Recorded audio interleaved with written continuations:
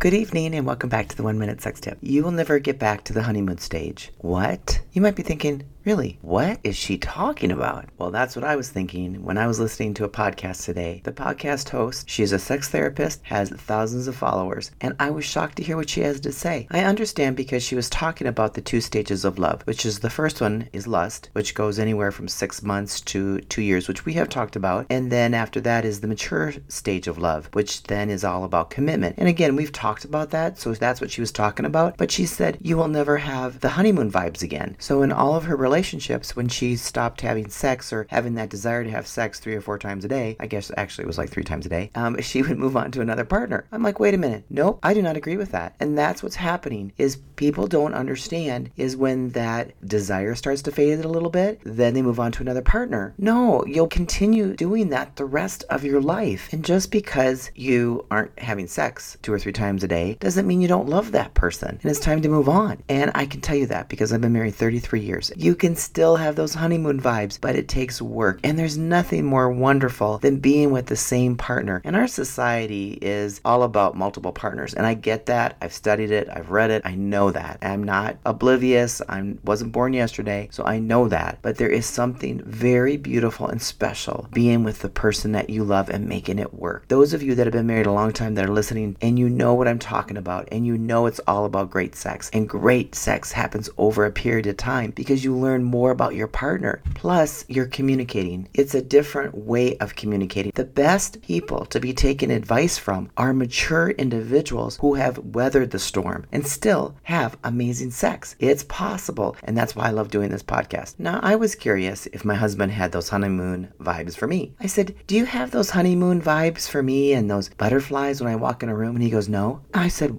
what? No? He goes, no, I don't. I go, you mean to tell me I walk in a room and you feel nothing for me after all these years? He goes, oh yeah, I do. Now I'm bracing myself because I'm like, I have no idea what he's going to say. I'm thinking he's going to say something very sarcastic. And this is what he said. He goes, I have desire for you. Oh my goodness. Okay. I think that's better than butterflies.